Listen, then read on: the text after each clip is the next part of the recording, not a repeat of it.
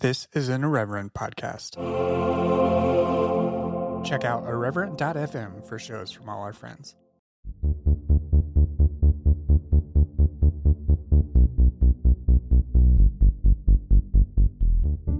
Hello and welcome to Exvangelical. I'm your host, Blake Chastain. Today's guest is Joe Lumen.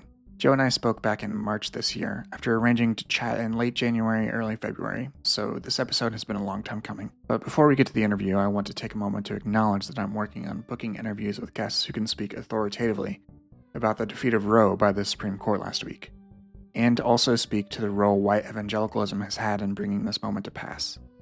This is a deeply troubling ruling, which, as I wrote in my newsletter at the Post-Evangelical Post, immediately made the reproductive rights and overall health and safety of pregnant persons and potentially pregnant persons more dangerous. Clarence Thomas's opinion also signaled an intent to reconsider and potentially overturn other precedents that would affect access to contraception, marriage equality, and same-sex intimacy. The Supreme Court also delivered other conservative victories as well. Yesterday, they ruled in favor of an evangelical football coach employed by a public school system who led a post-game prayer at the center of a football field.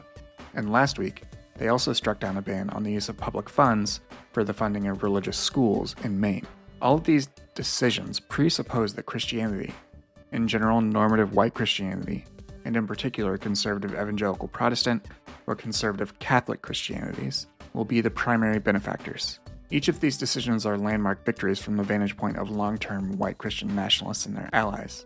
And while it is easy to get distracted in the never-ending games of what is a Christian nationalist or how do you define an evangelical, this isn't really the time or place for it. Language may fumble at portraying every single nuance of belief and practice, but let this be sufficient.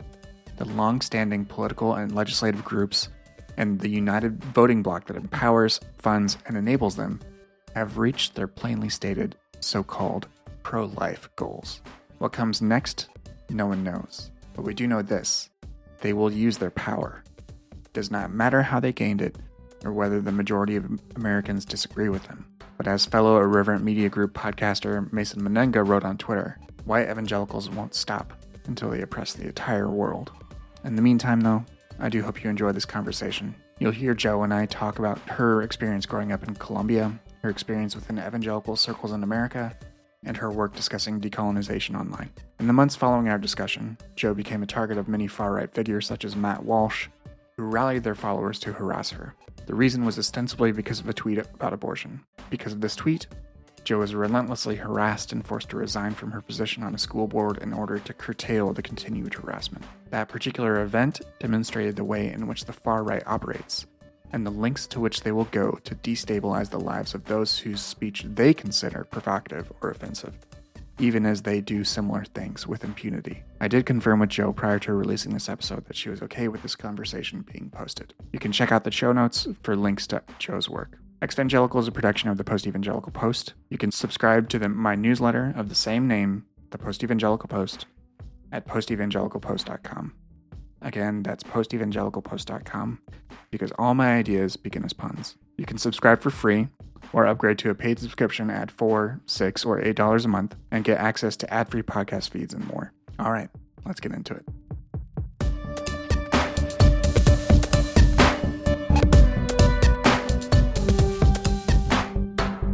Hey everybody, and welcome back to Exvangelical. My guest today is Joe Lumen. Joe is a podcaster and online educator who specializes in decolonizing faith and spirituality. We're recording this episode on March 10th, 2022, though it may release it a little bit later. Joe, welcome to the show. Oh, Blake, thank you so much. I'm so excited to be here. Thank you for having me. Thanks for coming on. As you may know, I like to start my interviews really just by learning about where my guests grew up. I did listen to a recent episode of your new show, The Living Room Podcast, where you mentioned you grew up in Colombia. Is that right? Yes, I did. I grew up in Bogota, in Colombia, and I really had a fun upbringing. I loved growing up in Colombia. I moved here just in 2006. I can't do math these days.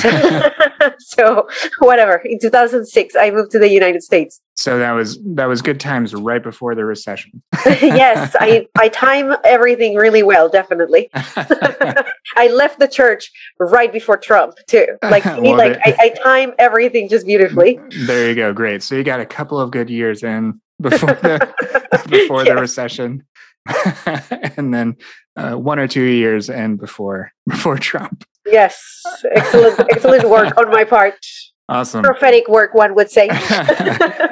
And did you grow up within evangelicalism, or did you grow up in a different sort of faith tradition, and then you were introduced to the wonderful world of evangelicalism later? Yes. So this magical world of evangelicalism was something that I was introduced later. I was 14 years old, and in Colombia, I grew up in a very Catholic culture. So I was baptized when I was a baby. I have pictures of my baptism. So when people tell me that I'm not a Christian, I can still claim Catholicism because they have to actually excommunicate me for me to stop being a Catholic. So yeah, I was baptized, and then I did my first communion when I was 9 or 10. I have all the pictures too. And to do your first communion, you have to go through all of the catechism classes and everything. So I was raised in a kind of like Catholic adjacent culture, but my family wasn't particularly religious. My grandparents, particularly my maternal grandparents, are not very religious. So they'll say some religious things and then mix it with some indigenous spirituality. And it's just really funny.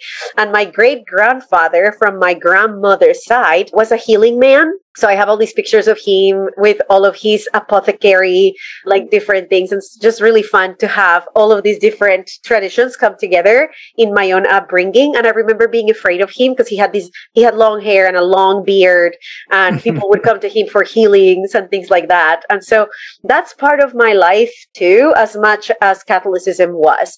And then when I was 14, my father moved to the United States for a job. He was working for this very large company here in the US in Florida. And he became a Christian. He met a pastor, became a Christian. He made a non-denominational pastor, but it was really evangelical from AG, really. And we would come to visit him often, my sister and I. And in those visits, we started obviously talking. For my dad, as soon as you become a Christian, like this push to convert your family is very important. Like it's just really. And so he started talking to my sister and I about it. And that the first time we visited it, when I was 14, by the end of that summer, my sister and I raised our hand at church and became brand new baby Christians. And so it began, right? When we were teenagers and so impressionable, it began kind of this process of becoming Christians. And I took it very, very seriously, especially as I went through college and then got older. I took it very seriously. So I moved to the US in part because of Christianity. When you went back to Colombia, you converted when you visited your father, and then did you spend, after you visited, you moved back to Colombia? Was there, and I'm sorry for pronouncing it the way I do. No, you're fine. I'm from Indiana. I'm very bad at You're fine. In Colombia, was there a large evangelical presence? Or you mentioned that it was very culturally Catholic. Yes. And that seems that for me growing up, I grew up in small town Indiana, and I knew literally one Catholic family, and the rest of the surrounding people, just the culture that I was in, the milieu was all, Protestant white families. So it's sort of the inverse there. Did you have an evangelical presence though, like within Colombia, or were you sort of finding your way within Catholicism, but with this sort of evangelical orientation? So a little bit of both. Catholicism is definitely the majority religion in Colombia, and most people are very acquainted with Catholicism, but there is a very large evangelical presence that has been growing since probably the 1960s, 1970s in Colombia. Many of them from missionaries that have moved, Australian missionaries and American missionaries that have moved. So there was a church, there was a youth group that my sister and I went to, and this youth group met at the cities where they hold this concert venue. They met there on Friday nights, and it's where they hold concerts in Bogota, one of the places where they hold concerts in Colombia, like major concerts. That's where, when Guns N' Roses came to Colombia, that's where they had the concert. And this is where the youth group would meet. So it was this giant ordeal. And the pastor from that church actually has a church in Miami, and still does. And the church in Colombia is very, very large. And then the other church that we were connected with, the church that we left when we left Colombia, was a church that was started by Australian missionaries, very, very evangelical.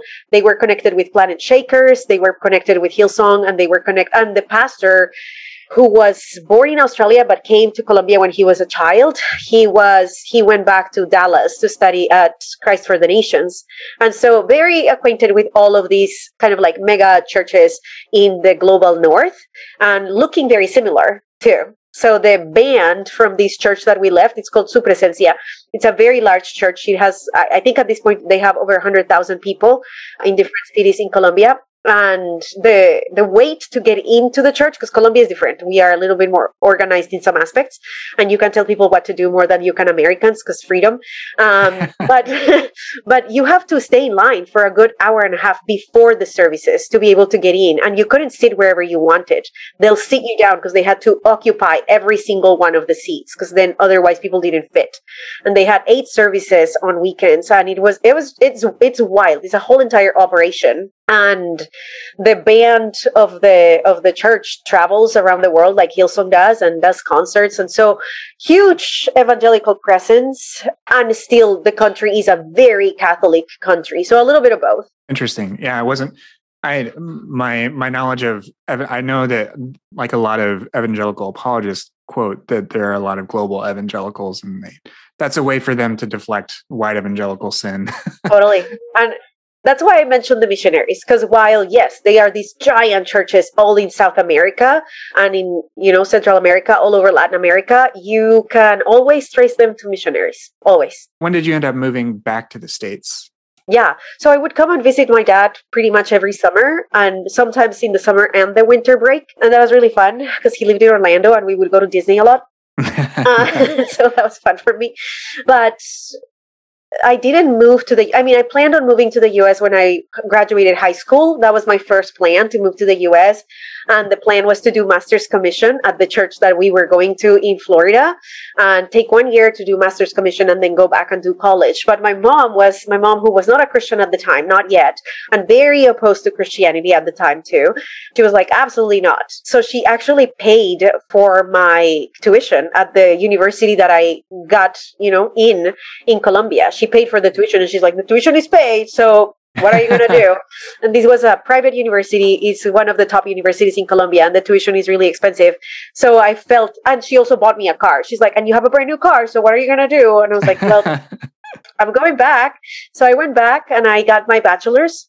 She just wanted me to get my bachelor's. So I got my bachelor's and I kind of double majored. In Colombia, majors work a little bit different, but I kind of double majored on, it was computer science, which is what she told me that she would pay for, and literature with an emphasis on biblical studies, which is what I wanted to do, but she didn't want me to do that. But she agreed to pay for both if I did the other one. Like if she was like, if you have if you have something to fall back into financially at some point. And I was like, sure. So I did both of them.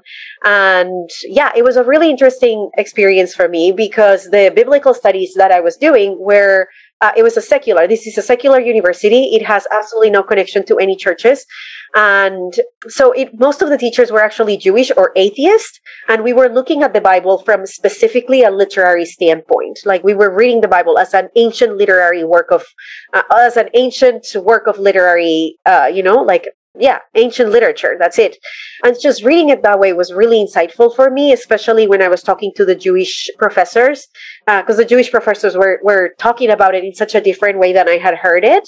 And while I didn't recognize it at the time and I didn't have the language at the time, I believe that some of my deconstruction, whatever we want to call deconstruction, started in those conversations, in those classes, where I was looking at all of these narratives from such a different perspective and such a different point of view than on Sundays when I was listening to these pastors talk about these things. Yeah, there's a spin-off podcast of Inglorious Bastards called The Twisted Sisters, and they always call it Unraveling.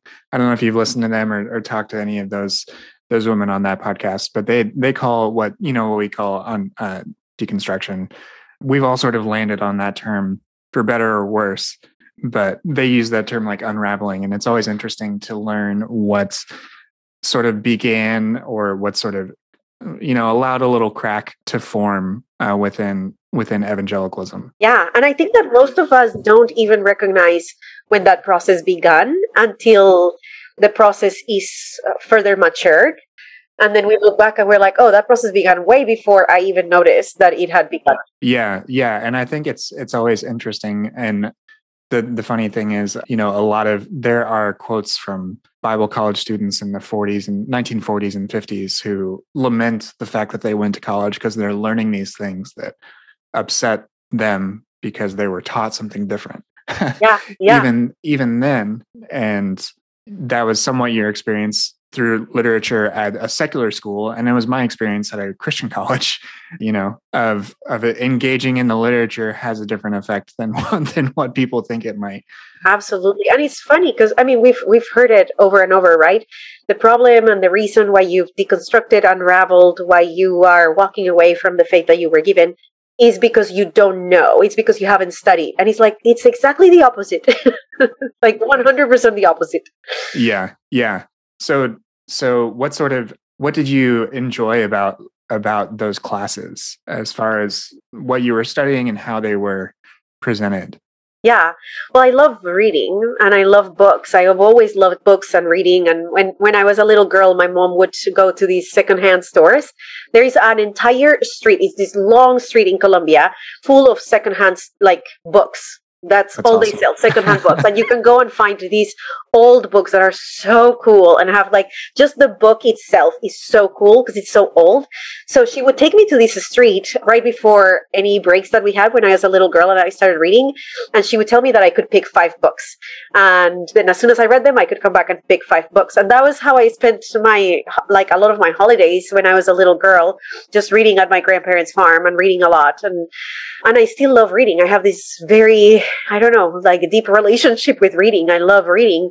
And so when I went and studied literature, one of the reasons was I wanted to have a master's in journalism because I wanted to write stories that mattered and change the world and, all the things. But also because I love reading so much and I wanted to learn to read in more critical ways and to learn to look beyond what's being written. Like I'm not just reading a story, I'm also reading a part of historical evidence of things that are happening in the world and things that were happening in old times. So reading all of these narratives, not as a fact, but more as these ancient people were trying to tell a story about something. And what are the things that they are trying to tell us? What are the things that they are trying to communicate? The goal was not to have a historical account of what was happening, but instead the goal is to understand that these ancient people were trying to communicate their realities. And so we read the Popol Vuh too, and we were comparing the Popol Vuh, and we read different parts of different other traditions, and we were comparing them for the purpose of saying, look at the similarities and look at the differences, and how are these similarities and differences, what are they communicating in regards to what these people were trying to communicate.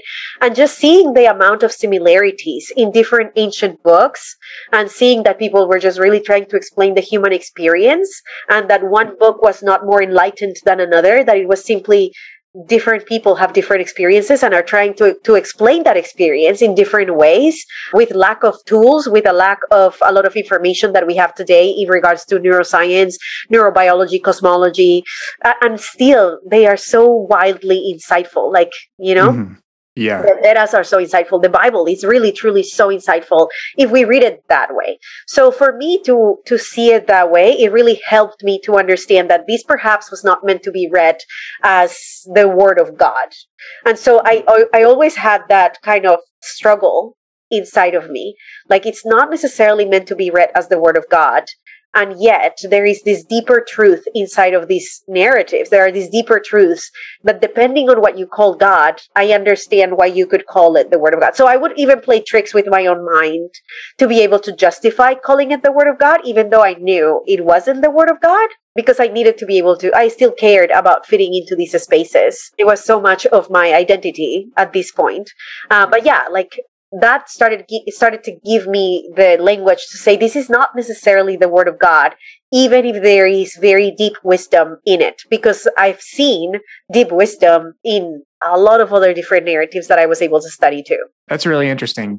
Was it either within your upbringing within Catholicism or when you started attending more evangelical churches, was there a lot of emphasis in those spaces to inerrancy, to that particular approach to the biblical texts themselves, or was that not emphasized there? Not in Catholicism. So Catholics believe that the Bible is important, but not inerrant. They believe that it is inspired by God, and they read it as inspired by God, and they are holy texts, but they are not inerrant. They read it in a very different way than Christians, like evangelical Christians read it. And it wasn't until we got to evangelicalism that it was like, this is inerrant. This is the Word of God, like the Word of God is so important.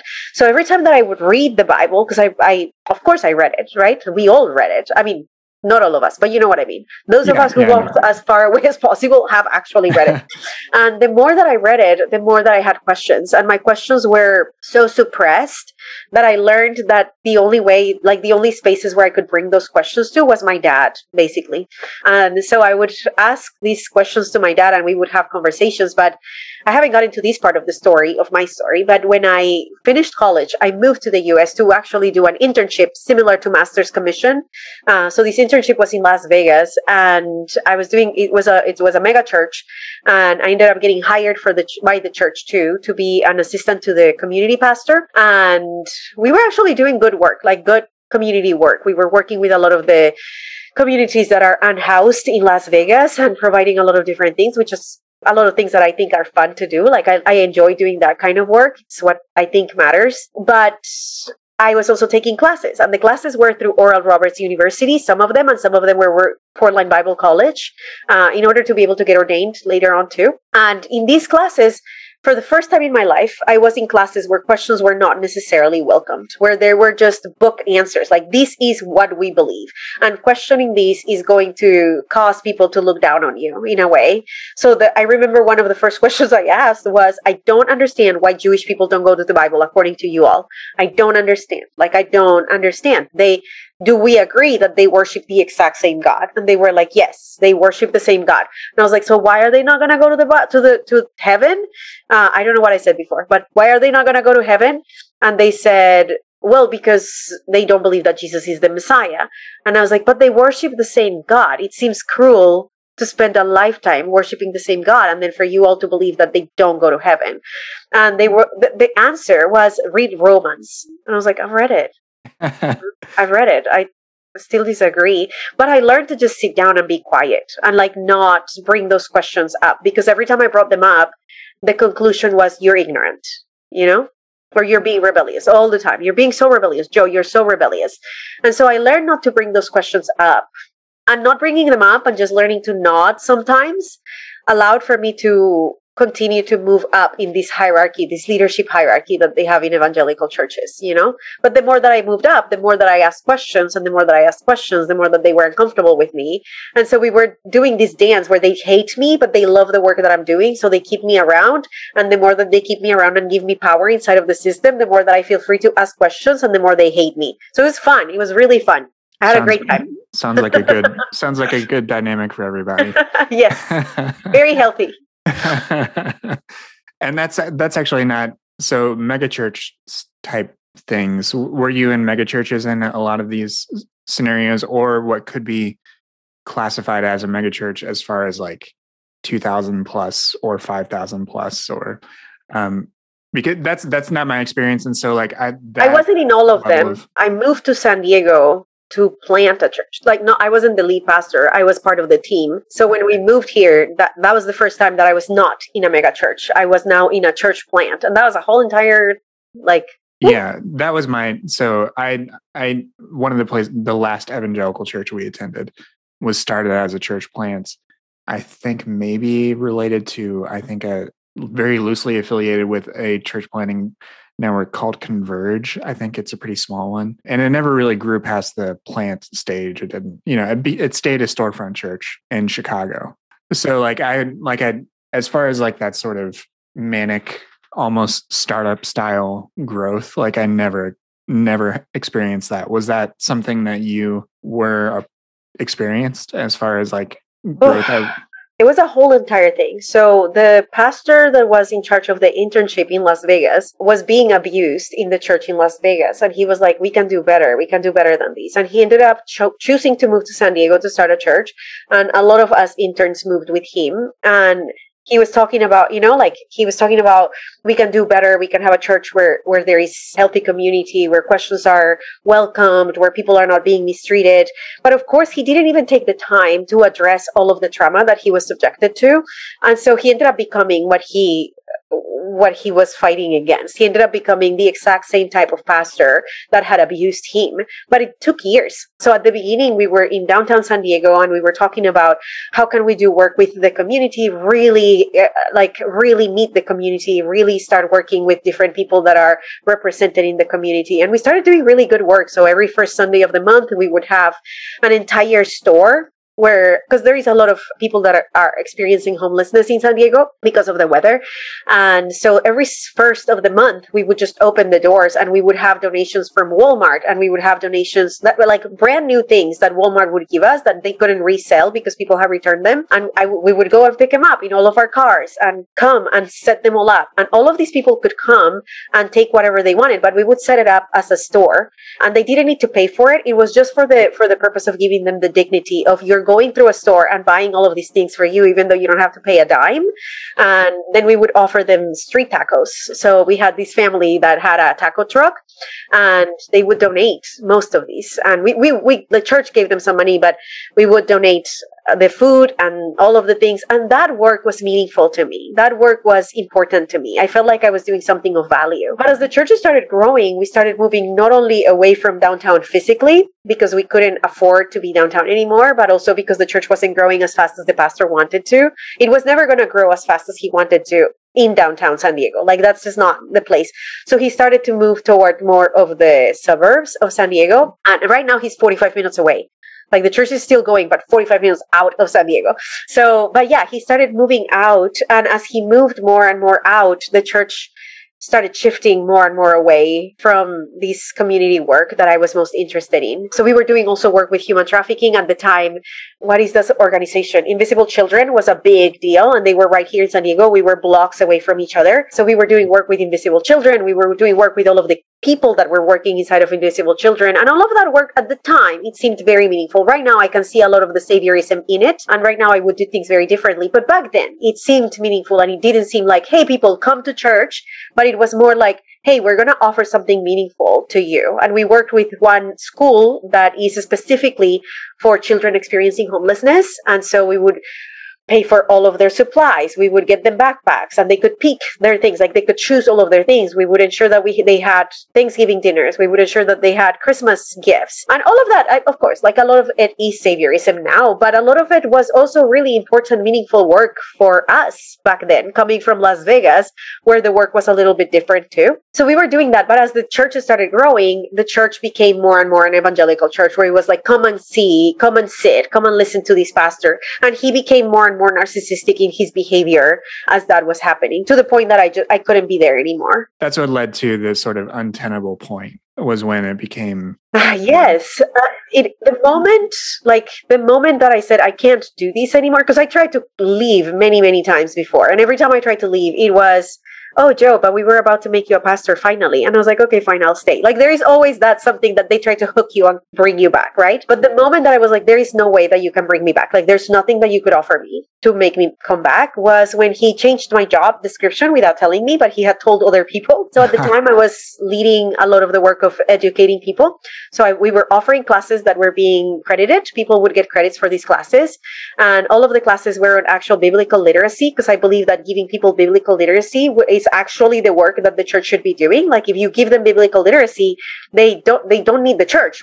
They become empowered themselves to do the work of actually transforming their communities, which has always been my spiel.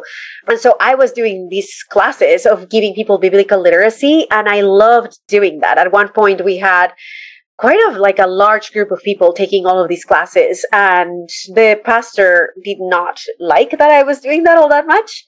And so he changed my job. He closed down the program of giving people these classes, and he said that he wanted me to become the marketing pastor. There is nothing that could be more far away from the person that I am than marketing. Like nothing. There is nothing that could be more opposed to the human that I am than marketing. And beyond that, marketing a church. And I was like, you've not paid attention to who I am in the last 10 years that we've been working together.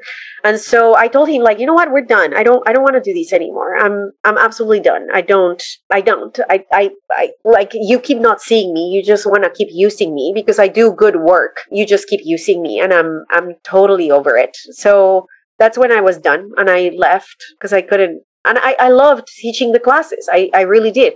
And he took it away from me without any conversation, and he just said, the conversation we had when I told him, you can't do that ever again. You can't just take things away from me without having a conversation. He said, I need you to understand that you need to trust me. I know what's best for this church. And I was like, so I don't exist? I don't have a voice? You think you know better for me, including for me? And so things just really like went south from there, and we couldn't reconcile neither our relationship, like our work relationship or our personal relationship. That disrupted our relationship in all possible ways. And from there, this was also your livelihood. So yeah. What was that transition like? And then how did that lead to developing things that you now share online, producing content online? That's how we learned of each other, just because we're in similar sort of in the same sort of I don't know. What do you even call? What do you together? Like, what's that? We have a lot of mutuals. Sure. Yes. There you go. There. Yeah. I'm tired of like content creator. It just. Yeah, I hear you. You know, it's the term that's stuck around for a long time because we can't think of a better thing to call people that are creative online. Yeah. You know, both my husband and I worked for the church. Both of us quit, and both of us had resumes that were filled with evangelical names that meant absolutely nothing anymore, and none of these people would have said anything positive about us. So we were left with resumes that had no value. We had nothing. Like, every time we sat down to write our resumes, we were like, what are we going to do with these? We don't even have people to call. Like, there's nobody they could call. And like when you leave the church, you also leave most of your relationships, and the pastor controlled all of the narrative of our leaving and lied about us. So we also lost all of our personal relationships because we moved to San Diego for this church. So all of our relationships were connected to it. So we had nothing. And mind you, I'm an immigrant. So all of my relationships that I had in the United States were connected to churches, and I had nobody to call that could say one good thing about me. So, and we had kids, they were little, and we needed to have jobs that gave us enough flexibility to be able to grieve and to navigate through the trauma that we were subjected to. There was a lot of manipulation. There was a lot of religious abuse. There was a lot of financial manipulation and financial abuse, a lot of racism that I was subjected to. And we needed to be able to pay our bills, but also have enough space to be able to navigate all of that. And we were paid so poorly inside of the church that our overhead was so low that we could really do any job and we could still survive. So that was silver linings, right? So we started doing Uber. So my husband was doing Uber for like 10 to 12 hours a day, as long as Uber would let him. And then I would do Uber in the mornings before the kids woke up. And so I would wake up at 4 a.m. and go do Uber for a few hours. And then my husband would do Uber at night. Like we would put the kids, like he would do it during the day, and then we would put the kids to bed, and then he would go out again so that we could pay our bills. So we both did Uber for a few years, and we just grieved a lot. And I felt like I tell people this and it sounds like I'm exaggerating, but I really genuinely am not. I felt like I was going crazy. I felt like I was losing, and nothing made sense anymore. I was suicidal. I was dealing with suicidal ideation. I felt like nothing made sense anymore. I felt so betrayed by every single person that I knew. I had given my everything to this church, my finances, my time, my expertise. I had learned things for it, all of my relationships. I had given everything. And it was so easy for all of them to discard me and to believe all the lies that this pastor said about me. He told them that they shouldn't contact me because I had asked that specifically. I didn't. So nobody was talking to us. And we had 2 small little girls and a brand new baby, and no support system at all. And so it was really painful for us to navigate all of that, and we needed time to grieve. So for 2 years, I did nothing. I just I did nothing. I needed to grieve. I needed to sit with all of this pain and know what to do with it. And I needed to know who I was. I didn't know who I was anymore. For too long, I was Joe the pastor, and I was Joe the church leader, and I was Joe the Christian. And now I was in my 30s and with children. I was a mom, and I didn't know who I was outside of all of those paradigms. And so I needed time to sit down and figure out who I was. So I took 2 years off everything, like everything. I wasn't serving in any churches. I wasn't going anywhere. We were going to churches, but I wasn't getting super involved. And the more involved that I got in a church, the more that I would get hurt. And so I would walk away again. And I remember just standing in a church one time, and they were singing that song, No Longer Slaves. It was a brand new song at the time, and they were singing No Longer Slaves. And I felt, this is all bullshit. You're lying. You don't know what slavery looks like. You don't know what being oppressed feels like. Like, this was in a church in Carlsbad, California, so close to the ocean, filled with people that have been always rich, filled with white people.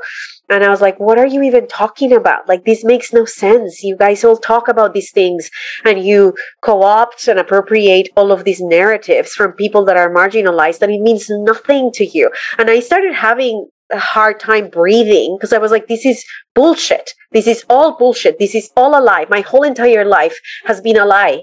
And I had to walk out, and I was starting to hyperventilate.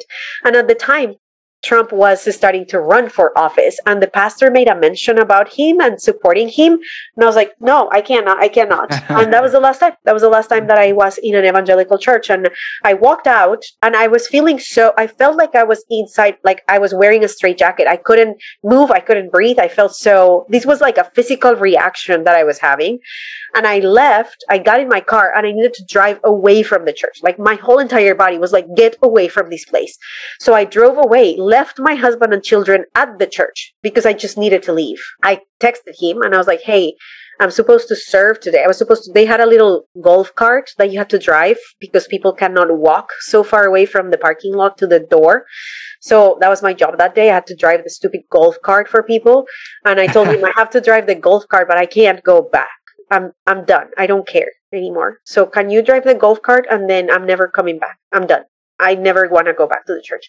And at the time, my husband was still quite evangelical still.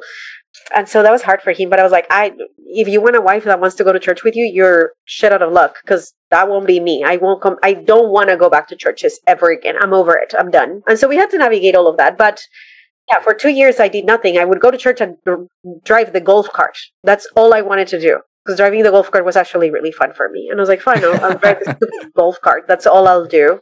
But I couldn't get involved past that. And even in that church, we had to deal with a lot of misogyny. And that was so painful for me. And so I left. We left. I dealt with misogyny and racism. So even then, I was standing there listening to all these white people talk about how they are no longer slaves. And I'm like, no, but you're a fucking, huge group of racists. So there's that. So yeah, it was just really painful for me. So it was 2 years of me just sitting with a lot of grief and a lot of not knowing who I was and a lot of losing my identities. And in that time, I went to Turkey with my family. We were there for quite a few weeks, and we met a lot of Muslim people and talked to a lot of Christians that had different ways of being a Christian. And I went to the 7 churches of Revelation, and I read my Bible in these spaces and places, thinking about the marginalization. Like, I was walking through underground cities, entire underground cities that were built for Christians, thinking the reality of these people is absolutely nothing.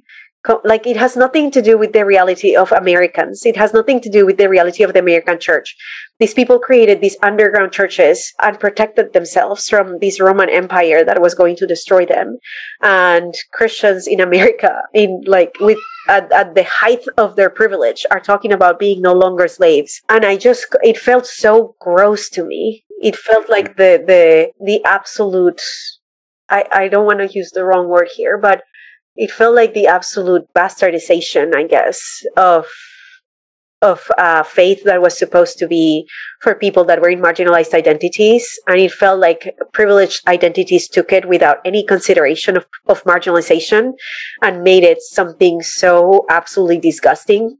And I hated that I participated in it. I almost felt dirty. I almost felt, and this is going to maybe be activating for people, but it felt to me like I was violated in a way, like there was this violation of my spirituality.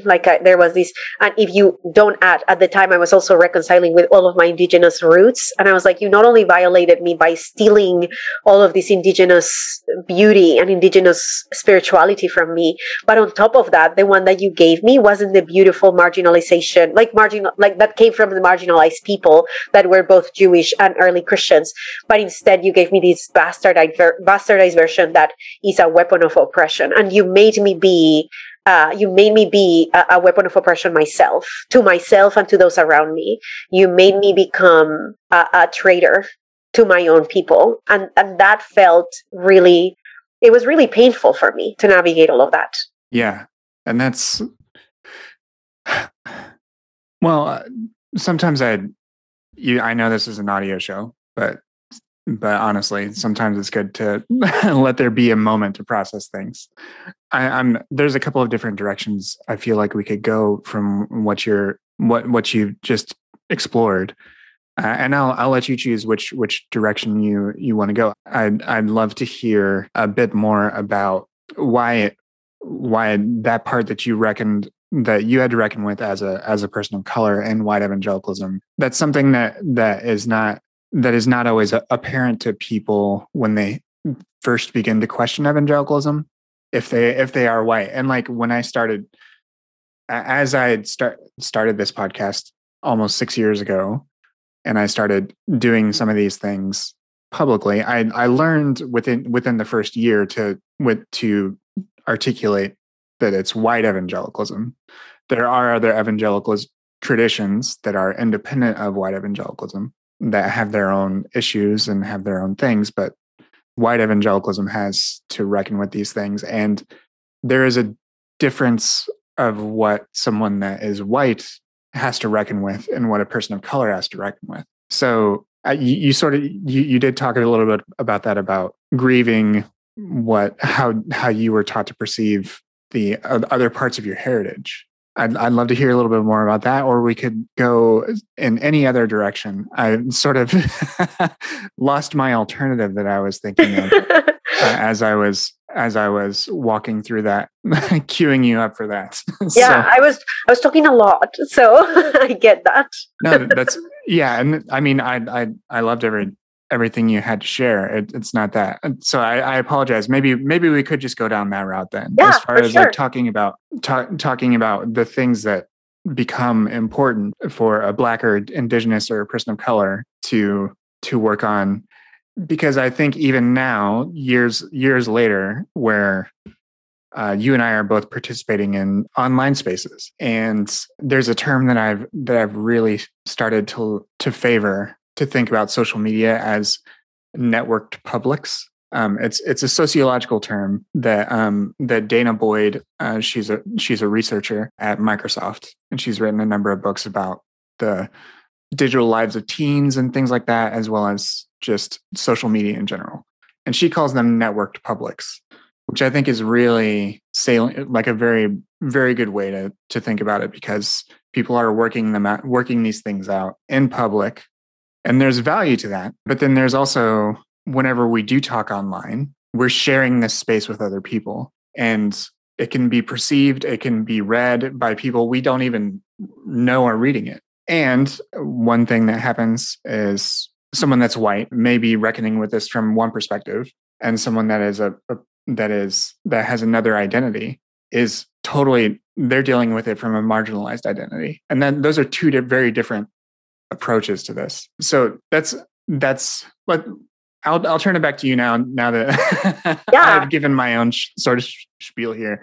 Yeah, no, but I hear you. And I think that we don't, the conversation about how this experience of unraveling, deconstruction, like grappling with your faith, asking questions of your faith, that experience is very different depending on the different aspects of your identity. It's different for women to go through all of it, as it is for men. It's different for non-binary people. It's different for LGBTQ people. And it's certainly different for people of color. Also very different for someone like me that is an immigrant. I am an immigrant, and I was telling my partner recently, because he's a white man, and I was telling him, not recently, we've been talking about this for a while, about how I do not know what it feels like to go to foreign spaces. I don't know what it feels like to go to places that are not Colombia, like anywhere that is not Colombia. I don't know what it feels like to be celebrated for being there. He does. Everywhere that he steps foot in, he's celebrated. Thank you for coming. We're so happy that you're here. But not me. I'm met with a lot of suspicion everywhere. Like even in Mexico, I'm met with suspicion because I'm Colombian. And so that definitely affects the way in which I experience the world, and it affects the way in which I experience religion too. And so while religion might have been only oppression for white people, for people of color, it's also been a tool of liberation. So it's different for us to walk away from this tool of liberation, from recognizing that the divine is within us when we were told our whole lives that we were less than, that the divine is not with us. It's really easy for some white people to walk away from a narrative that told them that they were not good enough because God was disappointed in them, that they were born in sin. Of course, we all want to walk away from that. But at the same time, you don't have to grapple with these narratives that tell you that you are not loved because you are not white, that you are not acceptable because you're not white. And then you find in a lot of these theologies, and a lot of these, not in the toxic theologies, but you find in a lot of these other theologies, in these different narratives that come from the margins, these ideas that you are indeed divine, that there is this divinity that is intrinsic of you, that comes from within you, that cannot be taken away. And there is a liberatory aspect of those things that we cannot deny. So when white Christians walk away from the toxic, abusive narratives and they start talking about how all religion is harmful, they are erasing the experience of people of color. They are erasing the experience of Jewish people. They are erasing the experience of many marginalized people that have found in religion and in spirituality and in faith an absolute tool of liberation, that we've been able to see ourselves as divine, see ourselves as good, see ourselves as valid because of who we are, given the theologies that we've been able to find. And erasing all of those things is just as harmful as the narratives that we found inside of evangelicalism that told us that we were not good enough because we were born sinners. It's the same to tell us you're not good enough because you're sinners, and the tools that you've been able to find to fight your marginalization, they are also bad too because we said so. So being able to recognize that those things can coexist, and that different people that have different identities are going to find in different narratives, in different paradigms, they are going to find different things. And so long as we are not causing harm to other people, any tool that you find to be able to survive the dumpster fire of the world that we have right now is a good weapon. It's a good tool. It's a good tool. So long as you're not causing harm, that's a good tool. And when you're causing harm with that tool, it becomes a weapon. And we can have the conversation about, hey, you're using your tool as a weapon, and we are not going to tolerate that. That's not going to be okay in our spaces. And we can have that conversation, and we can make a space for that conversation, and yet not demand that people put down a tool of liberation. So we can have both, And so if you have a lot of privilege in the world, leaving religion might not just be hard for you. Might be like, yeah, I don't care, because I have so many spaces that are safe. I have so many tools that the world has given me and granted me to be able to navigate all of these things. But for marginalized identities, we are not filled with tools. It's not that tools are just, safe spaces and tools are not available for us. So theology is actually an incredibly powerful tool for liberation. And you can ask any Jewish person about that. You can ask Black people about that. You can ask Harriet Tubman about that. Because Harriet Tubman, before she died, she quoted the Bible because her work was deeply, deeply informed by narratives of liberation that she found in the Bible. And I always tell people, if these narratives were not meant to be liberatory narratives, then tell me, what do we do with the fact that the slave Bible had 90% of the Old Testament removed from it? Why? Why would 90% of the Old Testament be removed if these are not supposed to be liberatory narratives? They knew that if enslaved people would read these narratives, they would find in it a tool for liberation. They would. There is no way that you cannot. The problem is when you turn that into a weapon of oppression, and that we continue to push against. And we can push against that and also hold the reality that it is a tool of liberation, both. But a lot of spaces don't make that nuance available because, whiteness is all encompassing. And what we do is we center the experience of the most privileged amongst us. We center the experience of white people. We center the experience of cisgender heterosexual people. We often center the experience of men, but also white women, white cisgender heterosexual women. We continue to center the experience of those who have the finances to be able to go to therapy, not recognizing that therapy itself is a white construct. It's created by white people inside of white spaces, and that most therapists are white people. Like the majority of therapists are white people. And so we don't recognize all of those things. And we just say, hey, drop your tools because they've been used as weapons against me, not realizing that they have also been used as tools that have allowed for the liberation of a people. And so I continue to consider myself a Christian, though I do not align with most all doctrines of the evangelical church. And so they tell me that I'm not a Christian, but I don't care. Like I told you earlier, like Catholics still claim me, so I'll be a Catholic. I don't care. But yeah, I have found in theology so many beautiful tools of liberation that I refuse to let it go just because some people that are in privileged identities and that didn't have ways to handle with the narcissism inside of supremacy culture, because they choose to use it as a weapon of oppression, it doesn't mean that I have to drop it as a tool of liberation. It doesn't. And there is violence in demanding that we drop these tools of liberation because they were used as weapon of oppression. We can actually hold the complexity of that. We can. So that's what I've been doing. Just I continue to hold on to the tools and let go of the weapon over and over again. And that applies to theology, and it applies to a lot of different things in my life. It applies to the fact that I am an educated person. It applies to the fact that I went to academia, that I have a master's degree.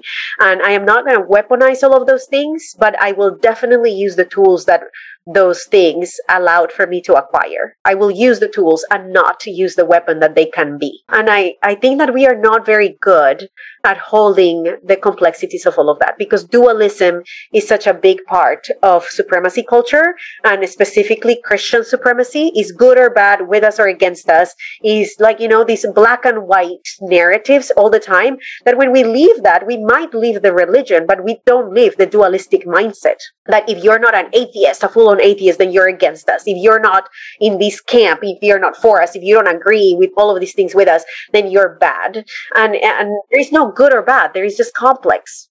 When people tell me like, oh, you just think you're the only good person, I'm like, oh, absolutely not. I'm not good. Never have claimed to be good. I'm not kind. Never have claimed to be kind. I'm doing my best, trying to minimize harm, but I have all the potential to cause harm. And I don't want to be perceived as good. I want to be perceived as human. Because as much as telling people that they are bad and that they are subhuman is dehumanizing, expecting perfection of people is also dehumanizing. That's why a lot of white people have a really hard time with accountability, because the expectation of perfection of whiteness has dehumanized them too. Because we cannot be perfect. We're just complex. That's it. That's all we are. Yeah, and I definitely am on a similar wavelength as far as like I personally am in this sort of, I've gone through my own sort of liminal periods of like not wanting to commit to a label of Christian or whatever, and also not caring, and like also, and like I've gone through different phases of that, and to your point, about the ways in which theologies can be liberatory, especially for people who have no other outlet or no other tool with which to find that for themselves. I definitely agree that those tools have also all the validity, and they don't need anyone else to validate them. They just need to validate it for themselves.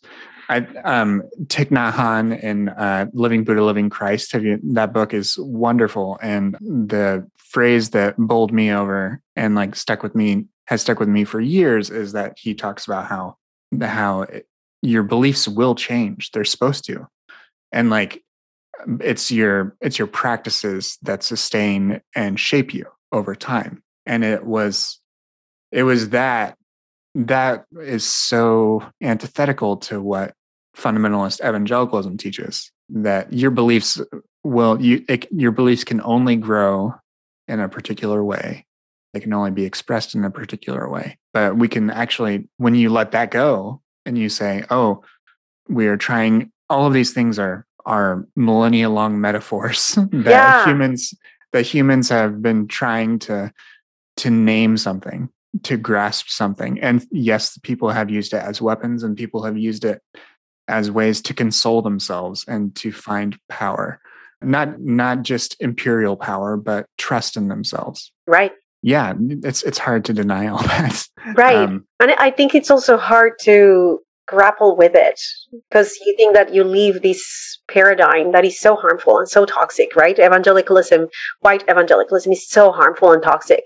And you leave it, and then you start finding yourself in the toxicity of the indoctrination of it, the supremacy indoctrination of all of it, because it doesn't stop when you leave the religion. It doesn't stop when you stop believing in hell. It doesn't stop when you stop believing in a God. The indoctrination and the brain and the neural pathways that make you believe that you are better than, that you're superior, are still there. They are still there. That doesn't go away just because you left the religion. They continue to be there. And the grappling with that, it can be really painful too. And that was in those 2 years that I was doing nothing.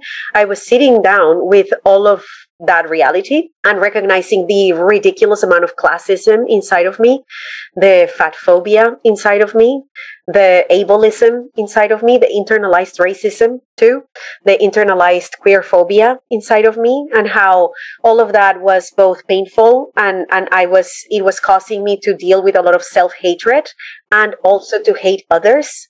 And it was so painful to look at myself in the mirror and recognize all those shadows and have to grapple with those shadows and say, wow, I am not a good person. I have pushed queer-phobic narratives because I was indoctrinated into them. I believe that fat people are less than. I believe that they are lazy because I've been told that thing. I've been told that poor people are lazy too, and I am a poor person. Like, at the time I was on medical, I was on EBT. I had an EBT card, and I'm like, but I think that somehow I'm the exceptional poor person. But I'm poor. I'm a poor person, and having to grapple with all of that, the ways in which supremacy is inside of me. I don't want to say was, because it is inside of me, and I recognize it. Sometimes it still comes up and I'm like, the hell did that come from? Are you kidding me? I told someone recently, like, I've gained weight through this pandemic because normal. And yeah. I was looking at myself in the mirror the other day and I said, gosh, I look gross. And I immediately recognized the fat phobia in that. And I was like, who told me that? I don't. I actually look fine. I'm a woman that it's nearing her 40s, and late 30s, and had 4 children, that delivered 4 children, grew 4 human beings in her body. I look great. My body has done a miraculous thing of surviving all of these, including the pandemic. And who told me that? And why is that still in some nooks and crevices of my brain? And, I love recognizing that, not because it's pretty to recognize the fat phobia that is still inside of me, that causes also self-hatred, but because it's beautiful that I can recognize it now and that I can look at myself and say, we will not do that. That's not, that's still there inside of you. So there is still work to be done in regards to fat phobia. And I'm going to call you out. You're going to be an accountable person that can sit down and say, yeah, there is fat phobia inside of me and I will not tolerate it to myself. I won't tolerate it to myself. And so it's hard. It's hard to sit with all of that and recognize all these very ugly parts inside of you. It doesn't feel good. But then once you are able to make peace with the shadows of you, and you're able to make peace with the fact that you have so much beauty inside of you and also a shit ton of ugly inside of you, then you're able to accept just who you are, where you are. And then the journey becomes totally different, because it's this journey of, I accept who I am right here, right now, and I am moving towards healthier, more wholesome ways of being with myself and being with others. And then that changes everything, because then it becomes about, I will not betray myself. And betraying yourself means lying about who you are. and lying about what you need to do and who you need to be around, and lying, just not being honest about who you are and where you are. So I will not betray myself anymore, which will cause for me to not betray anyone around me either. And so it changes everything, but it's a long journey of making peace with you first, after a lifetime of being told who you need to be, who you should be. And stepping away from, I will not be anymore who I should be. I am making a commitment to being who I am. And that's why I love this idea of God being I am, because I can relate to that. Divinity is in me the moment that I am. I am. And I don't have to perform. I don't have to fit into boxes. I don't have to do anything. I just get to be. That's it. And in that, I can relate to a notion of divinity. I don't believe in God as a being anymore, but I do believe with this notion of divinity is just the state of being. Mm-hmm. Yeah. Paul Tillich described it as the ground of being. That's how he saw that. I like that. Yeah, me too. There's a lot of different ways to, a lot of different people that have used different metaphors, but that's the one that came to mind when you said that. Building off of what you said about, sort of reckoning with the shadows, your shadow self, or parts of your, like the things that are harder to work on, the things that, within evangelicalism, we were taught that it was, either original sin or something along those lines, that you're inherently evil, that you're that you are nothing without God. And then you don't develop a sense of self outside of God, and then the Holy Spirit really just becomes a narc on you, like just this inner narc. And then, like, once you leave that, and then you start to reckon with other things, and you don't necessarily have that framework, but you still have baggage, you still have these things to work through. I've been thinking lately about how there's different work that has to be done. People that are working through their own personal issues, and if they're Black, they may be turning to something like Black liberation, or others who are decolonizing Christianity's imperialist impact, versus the work that white people have to do with reckoning with their own whiteness and white supremacy, and how their own sort of ancestors cast off their own histories as peoples from places for this generic whiteness. Those are like very different aspects of the work. And a lot of times that comes across whenever we share things online in common spaces. Like those are very different ways to relating to that really intensely personal work that also contributes to these shared social places. And I'm not great at conflict. I like to not have it. And sometimes that happens. And I think sometimes it's because we're working on different things, and those things clash. Yeah. I don't really have an easy segue, into that, but that's the sort of the way you were talking about how, like, you left evangelicalism, you left that understanding of religion, you still have these things that you're working through regarding different internalized phobias and prejudices. And we all have different ones to work through there are broad ones based on our identities. And then there's very particular ones. Like, I have self-image problems. I have issues relating, like, a lot of embodiment language doesn't relate to me because I have epilepsy, and I have a sort of contentious relationship with my body. Like, I don't trust that it's always going to be reliable. Yeah. So, like, trusting my body is like sometimes the last thing I want to do. That makes sense. So, like, with all that, with all those things as considerations, like, how do you think we can, when we come back to these common spaces, whether it's online or in person or both, the work of recognizing these things, and is there a way to do that humanely that respects, like, the different aspects of work that we have to do? Yeah, there is. I think that of course, we have to talk about boundaries, right? And I think that we all have to recognize what our boundaries are and be able to verbalize those boundaries as best as we can, right? So I don't mind people that can communicate their boundaries to me. Like, I've had people that tell me, I absolutely love you. I love everything that you have to say, but I don't like when you talk about racism. And I tell them, thank you so much for sharing that with me. I will not change, but now you can set certain boundaries with me. And that's totally fine. And when I am having conversations about racism, you can absolutely walk away. You can absolutely take time away. You can not engage. You can block me on social media if you want to. You cannot participate in any space where I'm going to have that conversation. And I don't hold you anything against you for that reason. Like, I respect that. You can hold that boundary with me, and then I can hold boundaries with you too. Because if you are not doing the work of reconciling, or not reconciling, but perhaps challenging the racism that we've all been indoctrinated into, then you eventually are going to cause harm to me. And so I have to set boundaries. And I think that making peace with the fact that we don't have to be close to everybody, and we don't have to have a close relationship with everybody, and that's totally fine. That's absolutely fine. Also, we have to talk about that like what we were talking earlier about how we have all of these neural pathways that inform the ways in which we engage in the world. So people think that like we have to be friends with everybody, and we have to run away from conflict or run away from disagreement, that we cannot move unless we agree. Those are conditionings of evangelicalism. Those are conditionings of supremacy culture. These, that come from dualism. You are either right or you're wrong. There is no in between. Like, it's one or the other. And instead we can say, perhaps we're both right in some things, and we are just not meant to do these together. And that's completely fine. That's absolutely fine. We have these ideas that relationships have to be forever. They don't.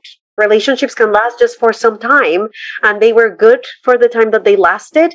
And now we're moving in different directions, and that's totally fine. And I can beat you well on your journey and remember the time that we spent together with a lot of fondness, and that's it. Like, so we can talk about how we can actually create communities where people get to be individuals, but we are not going to tolerate harm, right? So the moment that you cause harm, there is going to be a conversation of, hey, you caused harm. And then we have to talk about, what does accountability look like, and how can we lean into accountability? Because inside of evangelicalism, inside of supremacy culture, accountability is not even a conversation that we talk about. Like, there is no accountability. There is just, hey, you have to repent. And repentance means saying out loud, I messed up, I'm sorry. And it depends too, right? Depending on how much power you have inside of evangelicalism, repentance looks different.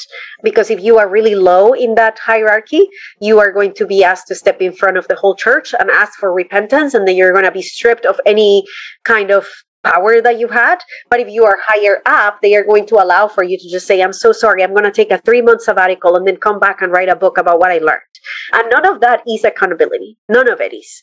Accountability requires for us to understand that there is a conversation that has to be had with all the parties involved, where everybody gets to be heard, where everybody gets to be able to share their perspective, where there is no judgment for that sharing, and people get to speak about themselves. But that's a lot of work. So I think that what we need to understand is that we don't have, when we've left evangelicalism, we don't have the framework to be able to do restorative justice work or transformational justice work. We don't have the framework to be able to do accountability well. We don't have the framework to be able to be accountable people, to be able to have these conversations, to do conflict in a healthy way. Because I love conflict. And that's part of being Colombian too, because conflict is kind of like what we do. So conflict doesn't scare me. I'm like, okay, this is an opportunity for growth. Like, we got these, we can do these. Like, it's going to suck and it's going to be hard, but it's an opportunity for growth. So conflict looks a little bit different for me now, but it was a lot of work of reconciling a lot of the different narratives that I was told about conflict. Like, if there is conflict, then there must be sin. If people are mad at you, it's because you did something wrong. And I always took it upon myself, because that was the narrative for women, particularly. If there is something wrong, then it means that you did something wrong, that you caused these. And so I had to walk away from that and be like, not necessarily. It could mean that I was perceived in the wrong way, or it could be that they did something wrong and I just didn't tolerate it anymore. And so being able to recognize, like, we don't have the best of bedrock to be able to understand restorative justice and transformational justice. We don't have the best bedrock to be able to have conversations about conflict, to have conversations about accountability. Therefore, what does it look like to start learning to do that and start practicing and embodying? And even though I know you don't like embodiment. But embodying, No, by embodying, I mean, no, yeah, by embodying, I mean, what does it mean to actually become accountable people? Where accountability is not something we do, but it's who we are. We are an accountable people. That when I cause harm and somebody tells me you caused me harm, my instinct is not to protect my reputation, but my instinct is to say, can you help me understand how? Because I don't want to do that ever again. Help me understand, because right now I don't understand how. And that has happened to me both in public and in private, where people have told me, you've caused me harm. And I genuinely have no idea what they are talking about. Like, I genuinely don't understand how I caused them harm. And I have learned to walk away from the defensive, I didn't, and you're wrong, and this is what I meant, and trying to explain myself and responding with a lot of defensiveness. I still do sometimes. And when I do, I apologize. But I have learned to move with curiosity and say, can you help me understand how? Because I don't understand how I'm causing you harm. And that is because my experience is so different than yours. That's because I don't understand what you're talking about, because it's not my reality. It's not. So the last time I caused harm, I think it was because I said something about asexual people, and it was out of ignorance. I'm not asexual. And I have a couple of friends that are asexual, but we don't talk a lot about that. I mean, we've talked about it, but it's not something that we talk about all the time. And it still is not my lived experience. I'm not an asexual person. And so I said something and I was causing harm and I didn't understand. So I kept being like, that's not what I wanted to say. This is what I wanted to say. And they were like, yeah, but regardless of what you said, you caused harm. I was like, I don't understand how. If you have the bandwidth, can you help me understand how? And they took the time to explain to me how. And it was then so clear. I was like, oh, of course. Like, yes, what I said is so dehumanizing. What I said is so harmful. I'm so sorry. And then I went on to repairing the relationship, however, the best that I could, and repairing the harm and saying, I'm totally messed up. I didn't understand these, and now I understand it better. This is what I understand. This is the harm that I caused. And I commit to learning more about this. I commit to learning more about asexual people. And I also sent money to the people that took the time to explain things to me, to be like, I understand that I shot your nervous system. Like, I put your nervous system in the sympathetic, nervous system. And I recognize that all of the hormones that went through your body because of the things that I was saying, because you were feeling attacked and dehumanized, all of that is trauma, is a type of trauma. And we don't have to quantify trauma, right? Like, it's a type of trauma when you are dehumanized by another person. And so the best thing that I can do right now, because we were far away, is I can send you some money to be able to buy some food and take care of yourself, or, get a pedicure or whatever it is, to be able to regulate your nervous system, because I caused for your nervous system to be dysregulated. I caused that. So the only thing that I can do, because I cannot show up with wine or weed or chocolate or whatever it is that would make it better for me to give you a hug and say, I'm so sorry. At least I can send you some money and say, hey, I'm so sorry that I caused for your system to be dysregulated by my ignorance. And I can recognize that, because I am not committed to being a good person anymore. I used to be. And sometimes that still comes up. And I'm like, I don't want to be perceived as a bad person. And then I remember, well, I am. Sometimes I am a bad person, and sometimes I can cause harm. But the more that we divest from the narrative of being a good person, the more that we divest from the narrative of protecting our reputation, the more that we divest from this fear of conflict, and from fear of being held accountable, from fear of messing up, making mistakes, the more that we divest from perfectionism, the more that we're able to lean into conflict, the more that we're able to lean into the lessons that we can learn when we mess up. Because the work of justice requires that we mess up a lot. It does. And so I'm not afraid of messing up anymore, even though I still hate when I do. But I'm not afraid of it anymore, because if I am afraid of messing up, then I won't try things. And we need to try things. We need to get creative in order to end oppression. We need to get creative in order to make the world a better place. And that is something that I have a lot of stakes on, because the world is not a kind place to people like me. And the world is not going to be a kind place to some of my children, because they are brown, because they are the children of marginalized women, because they have some disabilities, because some of them are queer, and they've already told me that. And so I want the world to be a kinder place for my children. Therefore, I have a lot of investment into this justice work and into these changing the narratives about marginalized identities. And so I have to learn to try things, and I have to learn to lean into the discomfort of trying things that might harm people without being at bad intentions. And as soon as I do, being willing to say, help me understand how, and leading with curiosity, and not just saying like, oh, okay, yeah, because you're in a marginalized identity, whatever you say, and I bow down. No, the goal is to understand. I need to understand how I caused harm so that I never do it again. So I have to say, help me understand. It's not that I'm being difficult. I need to understand how, because if I don't understand how, I'll do it again. And I don't want to say sorry just to appease you. I want to say, I'm sorry, I completely understand, and this will never happen again because I understood completely what I did. And so it's a harder work than just saying I'm sorry. It's harder work than just posting I'm an ally, and like I'm giving my peace sign. I'm an ally. That's what my daughter does all the time. An ally. It's harder work than putting BLM on your profiles on social media. It's harder work than carrying around a flag with the whatever queer colors you want to carry. It's the work of saying there are experiences that I don't understand anything about, and I want to become a co-conspirator that disrupts systems of oppression for the purpose of making sure that these people are safe. And that means that I'm going to fuck up several times.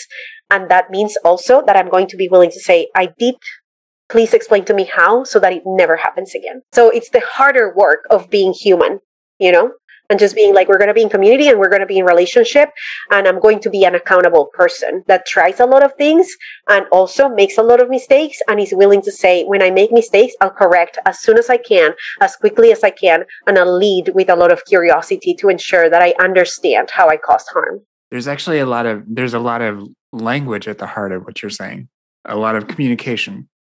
And that's like, the way I often think of the world is that people relate to the world, through particular lenses, right? And some people maybe through language, some people maybe through imagery, some people maybe through sound, just sensorially, literally through the senses, like how people experience the world. And for me, it's language. It's how I articulate things. And there was a lot of language that came through that. I'm wondering, maybe we can try to round out the conversation with, one more grand sort of framing that I'd love for you to respond to, which is in that vein of language and being articulate and being in community and being in conversation, all of these different things. I just recently read the short book, We Will Not Cancel Us, which is by Adrienne Marie Brown. And I believe she uses she. I can't remember. I think so too. If those are their pronouns, or not. But what they go through is, in one of the essays, they articulate between things like abuse and conflict and harm and contradiction and critique and misunderstanding and mistakes. And like, I'm curious, again, just because we've both been through some phases of being extremely online people, how those sort of frameworks, how they relate to the language that is used on social media, how accountability how it can work in those types of spaces. Because I read another book called The Social Photo, which is about how now with digital media, we are also performing and exploring identity in real time, in communication, in conversation with other people. And that does sometimes lead to conflict.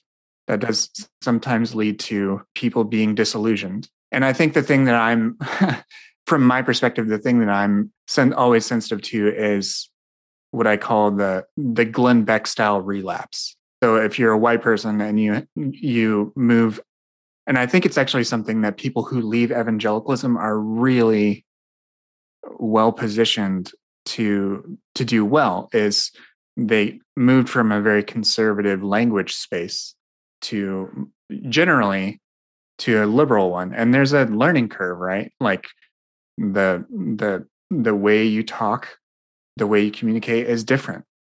But if you get harmed in those spaces, then some people say, screw this, I'm out, and then that becomes a reason to not. And this is definitely from a white lens. So this is something, that I see, like, and also from like a white male lens, like a lot of the heavy work for white men is actually, instead of claiming anger, it's about reducing it. Because honestly, like, even look at the white men in evangelicalism, the only type of emotion that's allowed is anger. And it's shitty anger. It's like racist anger. So like the work of a white guy leaving evangelicalism is to interrogate that for a really long time, maybe for the rest of their lives. But it's not for someone else. So that's something that I'm always sensitive to. But when just getting back to more generally, when we talk about the language, how can we do that in a way that approaches something like accountability? And how does accountability work from when you have communities, plural, that blossom on that are dependent on different networks and reliant on algorithms to surface things?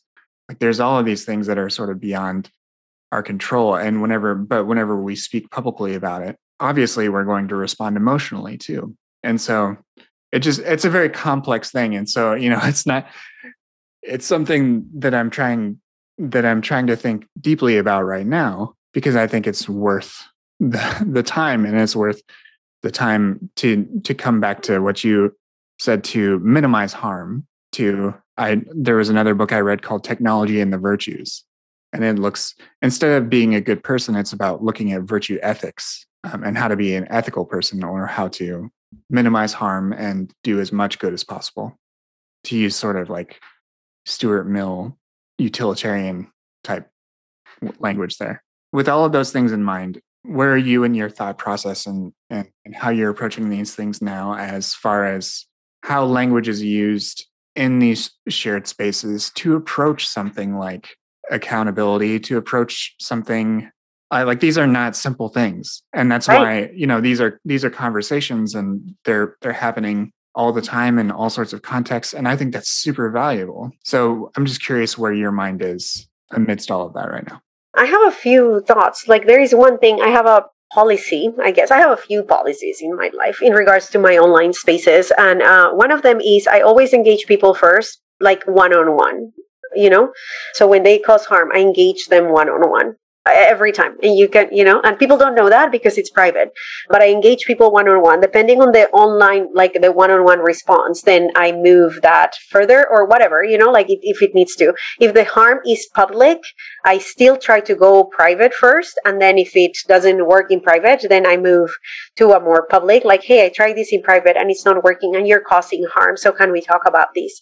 But there is this thing about, and people don't give me the same benefit, neither do I expect it. Like, I am finding, like, and I always tell people, like, anything that I share online, whether it be in DMs or whether it be publicly, you can share it. Like, I genuinely have nothing to hide. And if I mess up, then I messed up and it's fine.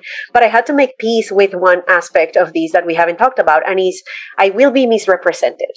And I will be misunderstood. And I had to make peace with those two realities. I will be misrepresented and I will be misunderstood. And I don't need everybody to understand me, and I don't need everybody to represent me accurately. Often I tell people, you are misrepresenting me, please stop doing that. And I will say that, and yet I know they will misrepresent me, but I will still say it. But I'm not offended by them misrepresenting me. I know that they are misrepresenting me because their nervous system is activated, and they don't like what I have to say. It's threatening their reality. So I know it's not even personal. It's just about their nervous system. Their brain is telling them she's dangerous, and therefore they shut down. Anything that I have to say is absolutely not, you're dangerous. So I don't take it personally, and it's totally fine. But I always invite people to conversation. So I always say, hey, if you're willing to have a conversation with me about this, I'm happy to explain it to you. I'm happy to explain to you how this is harmful. And there have been times that people have responded so well. I'm remembering right now a conversation with a white man, and he said something harmful and publicly. He said something very harmful publicly, and I went privately to his DMs and I said, hey, do you want to talk about this? Like, do you want to know why that's harmful? Because I can tell that you're not comprehending what people are saying, and I'm happy to explain it privately if you feel more safe, because I understand that publicly you are right now, your entire nervous system is so activated and you think that everybody's watching and hating you. And it's really not like that, but I'm happy to have the conversation in private. And I always expect people to say, no, get the hell out of my space. But sometimes they surprise me. And he said, yes, can you help me understand? And I was like, sure. So I did. I explained the whole thing to him and he understood. And he said, what, if you don't mind, what am I supposed to do now? Like, what does it look like? Because see, people are not being malicious. They generally do not know how to apologize, because inside of evangelicalism, we were never taught how to do it. Like our entire emotional intelligence was thwarted. We are not emotionally fit people once we leave evangelicalism. We have to develop emotional fitness. And so he was like, what am I supposed to do now? And I was like, apologize. And do you want to know how to do that? Do you want to know what that looks like? And he was like, yeah, I have no idea. And I was like, okay, you have to name the harm that you caused. Like number one is name the harm. I understand now this is the harm that I caused. I didn't know that, but now I know this is the harm that I caused. And that's very important for you to name the harm and be specific about the harm, because then we understand that what you're apologizing for is actually like, what you're apologizing for. It's not this shallow, I'm sorry, to try to get people off your back. So name the harm that you caused and say what you're going to do about it. Like apologize and say what you're going to do about this harm. Like there are all of these things that you can do, all of these different steps in having an actual effective apology. Who are the people that you're going to learn from? What are you going to do to ensure that this doesn't happen again? And think through those things. Like take some time to sit down and say, what is the harm that I caused? What do I understand? Now I'm going to name that harm.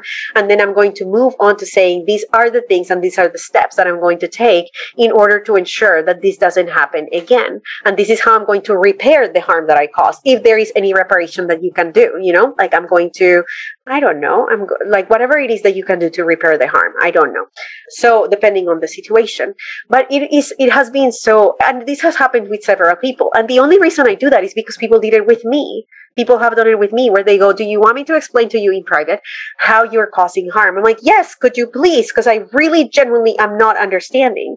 And so to be able to humanize other people and to say, I see that there is a human behind this. And I know for a fact that most people, you can tell when people are being malicious. And those people I just don't bother with because they are being malicious. You can tell when there is not good faith, but you can also tell when somebody is genuinely not understanding how they are causing harm. When they are that's why I explained so many times the same thing over and over again. Because I'm like, I know for a fact that you don't even understand how you're causing harm. Because 10 years ago, I wouldn't have understood it either. Because I remember where I came from. I remember how I didn't understand a lot of conversations about queerphobia. I didn't understand. There was a lot of language that I wasn't privy of. I didn't understand a lot of conversations about ableism, and I had to learn, and there were a lot of people that were kind enough to explain these things to me. And is there another part of the equation that means you have to educate yourself and read the books and, do the Google searches? Absolutely. All of that has to happen. And you have to be an adult and do the work of educating yourself. But there is something about somebody seeing your humanity, even when you're messing up, and saying, I'm willing to explain to you the harm that you're causing. And that's the work of allies. I don't like the word ally, but let's talk about allyship with marginalized identities, because this person was causing harm to Jewish people. When he caused harm, he was causing harm to Jewish people, and he couldn't understand how. See, I'm not a Jewish person, but I understood how he was causing harm. I understood how he was saying anti-Semitic things. And so I go into his private, space, and I say, do you want me to explain as a Christian? Do you want me to explain how you're causing harm? Because I can take the heat of anti-Semitism because it's not trauma for me. Anti-Semitism is not trauma that I am holding in my body. Racism is, misogyny is, queerphobia is, but not anti-Semitism. Anti-Semitism is not, or transphobia specifically, is not harm that I'm holding in my body. It's not trauma. So when I talk to him, I can talk to him as, hey, you and I are both not Jewish people, and I can explain to you because I had to understand it too. And that's the work of taking the emotional labor off of people that are in marginalized identities I take the labor off of them, and I don't center myself because I don't need anybody to see how I'm a savior. I go and do it in private, and I explain it to him in private, and then he comes out in public and he apologizes. And I'm not expecting a shout out. I'm not expecting for him to give me credit. I'm not expecting any of it. All I am expecting is for him to understand that he caused harm to a marginalized identity and that I need him to stop doing that. And that marginalized identity is not an identity that I hold, but it's an identity that I have spent a lot of time trying to understand. And so what does it look like for you in your privilege, in the areas in which you are not holding trauma? What does it look like to just say, hey, I can have a conversation with you about this because I was you 10 years ago, and I wish somebody would have explained all of this shit to me because I didn't understand it either. And I'm happy to sit with you and say, this is how you're causing harm. And I'm happy to navigate this with you, and I'm happy to be a good friend to you, even though we don't know each other. But I'm happy to be a good friend to you and say, this is how you're causing harm, and this is how you can repair that harm. And so how can we do that in online spaces? You know, how can we, when white people are racist, how can white people without centering themselves, how can you go and say, can I explain to you how this is racist? Because I'm happy to explain it to you. Because also people are more likely to listen to you if they can relate to your experience, you know, if they can say, oh, we have the same identities, so you'll be able to explain it to me in a different way. And they are not as defensive because their implicit biases are telling them this other wants to just put you down. But instead, if you see an equal, then you're able to listen. And so how can we use the neuroscience of implicit biases? How can we use the neuroscience of how our pathways, of our neural pathways are wired to say, I know that you feel safer talking to me, so I'm going to come and get in the way and say, I'm happy to talk to you about this. Not for glory, not for attention, not for claps, not because I'm a savior, but instead because I can understand where you come from. I was you. I didn't understand this anymore, like any better than you, but now I do. And so I think that we can talk about how we can create accountable communities online specifically by saying, I am in these privileged identities and I have taken the time to educate myself. I have messed up enough to understand the experience of all these other people. And I can get in between a marginalized group and a privileged person that is causing harm without centering myself and say, I'm happy to explain this to you so that you don't cause harm anymore. And even in that, you might be misrepresented, you might be misunderstood, you might be demonized, and you have to be okay with that because that's not trauma to you. It's not, if this man would have come back and been like, I don't want you to explain anything to me, I would have been like, okay, well, your loss, you know, because I was happy to do it in good faith. But if you don't want to, you don't want to. And I don't have to make you. And you'll continue to cause harm. And hopefully somebody else has the ability to just talk to you. In the meantime, I'm sure that all of Jewish Twitter is going to block you. And but it's not trauma to me. Like when they say something racist, it's actually activating for me in different ways. You know, so I think that those are some of the things that I've been thinking through. Like, how can I be a good co-conspirator? I actually love the word traitor. So how can I be a traitor to Christians for the purpose of Christians not causing harm anymore? And I am a really good Christian traitor, like really, really good. As a Christian, I am a traitor to Christians because I won't tolerate Christians causing harm because I am a Christian. That is my lane. And as a woman in certain other privileged identities, I will be a traitor to other women too. I will be a traitor because I won't tolerate you causing harm. And so how can we be traitors to our own for the purpose of protecting the most marginalized, and not in a saviorism way, but in this doesn't cause me harm in the ways that it causes harm to the marginalized, so that we can be co-conspirators, so that we can change and cause less harm in the world together. It's great. Thank you for sharing that. I'm glad we solved everything. We're just gonna send this. We're gonna send this link far and wide, and you know, this conversation unlocked it all. My grandma says that everything is solved. My grandma says everything is solved through conversation at the kitchen table, because that's how all of the conflict in my family. We just go to the kitchen, we eat a lot of food, and we solve all the problems, including world peace. You know, like we have all the solutions. So this was kind of that. You know, this was a kitchen table kind of thing. Great. Yes. I'm glad we did it. Joe, thank you so much for spending some time with me, talking about your story, talking about all the other things that we've touched on, you know, small things like privilege and the complexity of theology and, No big deal. online social spaces, all that little trivial stuff. Yes. Where can people find your work online? Anything else you want to mention here at the end? Yeah, most of my work is online. I try to share most of the things that I share for free for the purpose of ensuring that there is accessibility. So you can find everything online on Instagram. I do a lot of fun videos on TikTok because I have now learned to love TikTok, which is really problematic because it takes a lot of my time, but that's not here nor there. And Twitter is probably my most favorite platform. So I have a lot of fun there too. And I also offer some classes.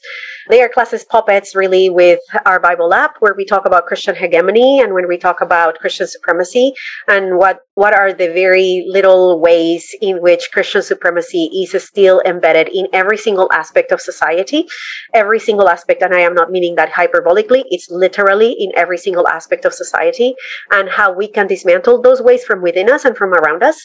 So you can find those things too. We try to do it twice a year. And yeah, that's about it. I'm writing a book, so eventually you'll be able to hear about my book, and I'm really excited about that. So yeah, those are the ways where you can find me. Jo, thank you so much for joining me today. Thank you, Blake. Thank you so much.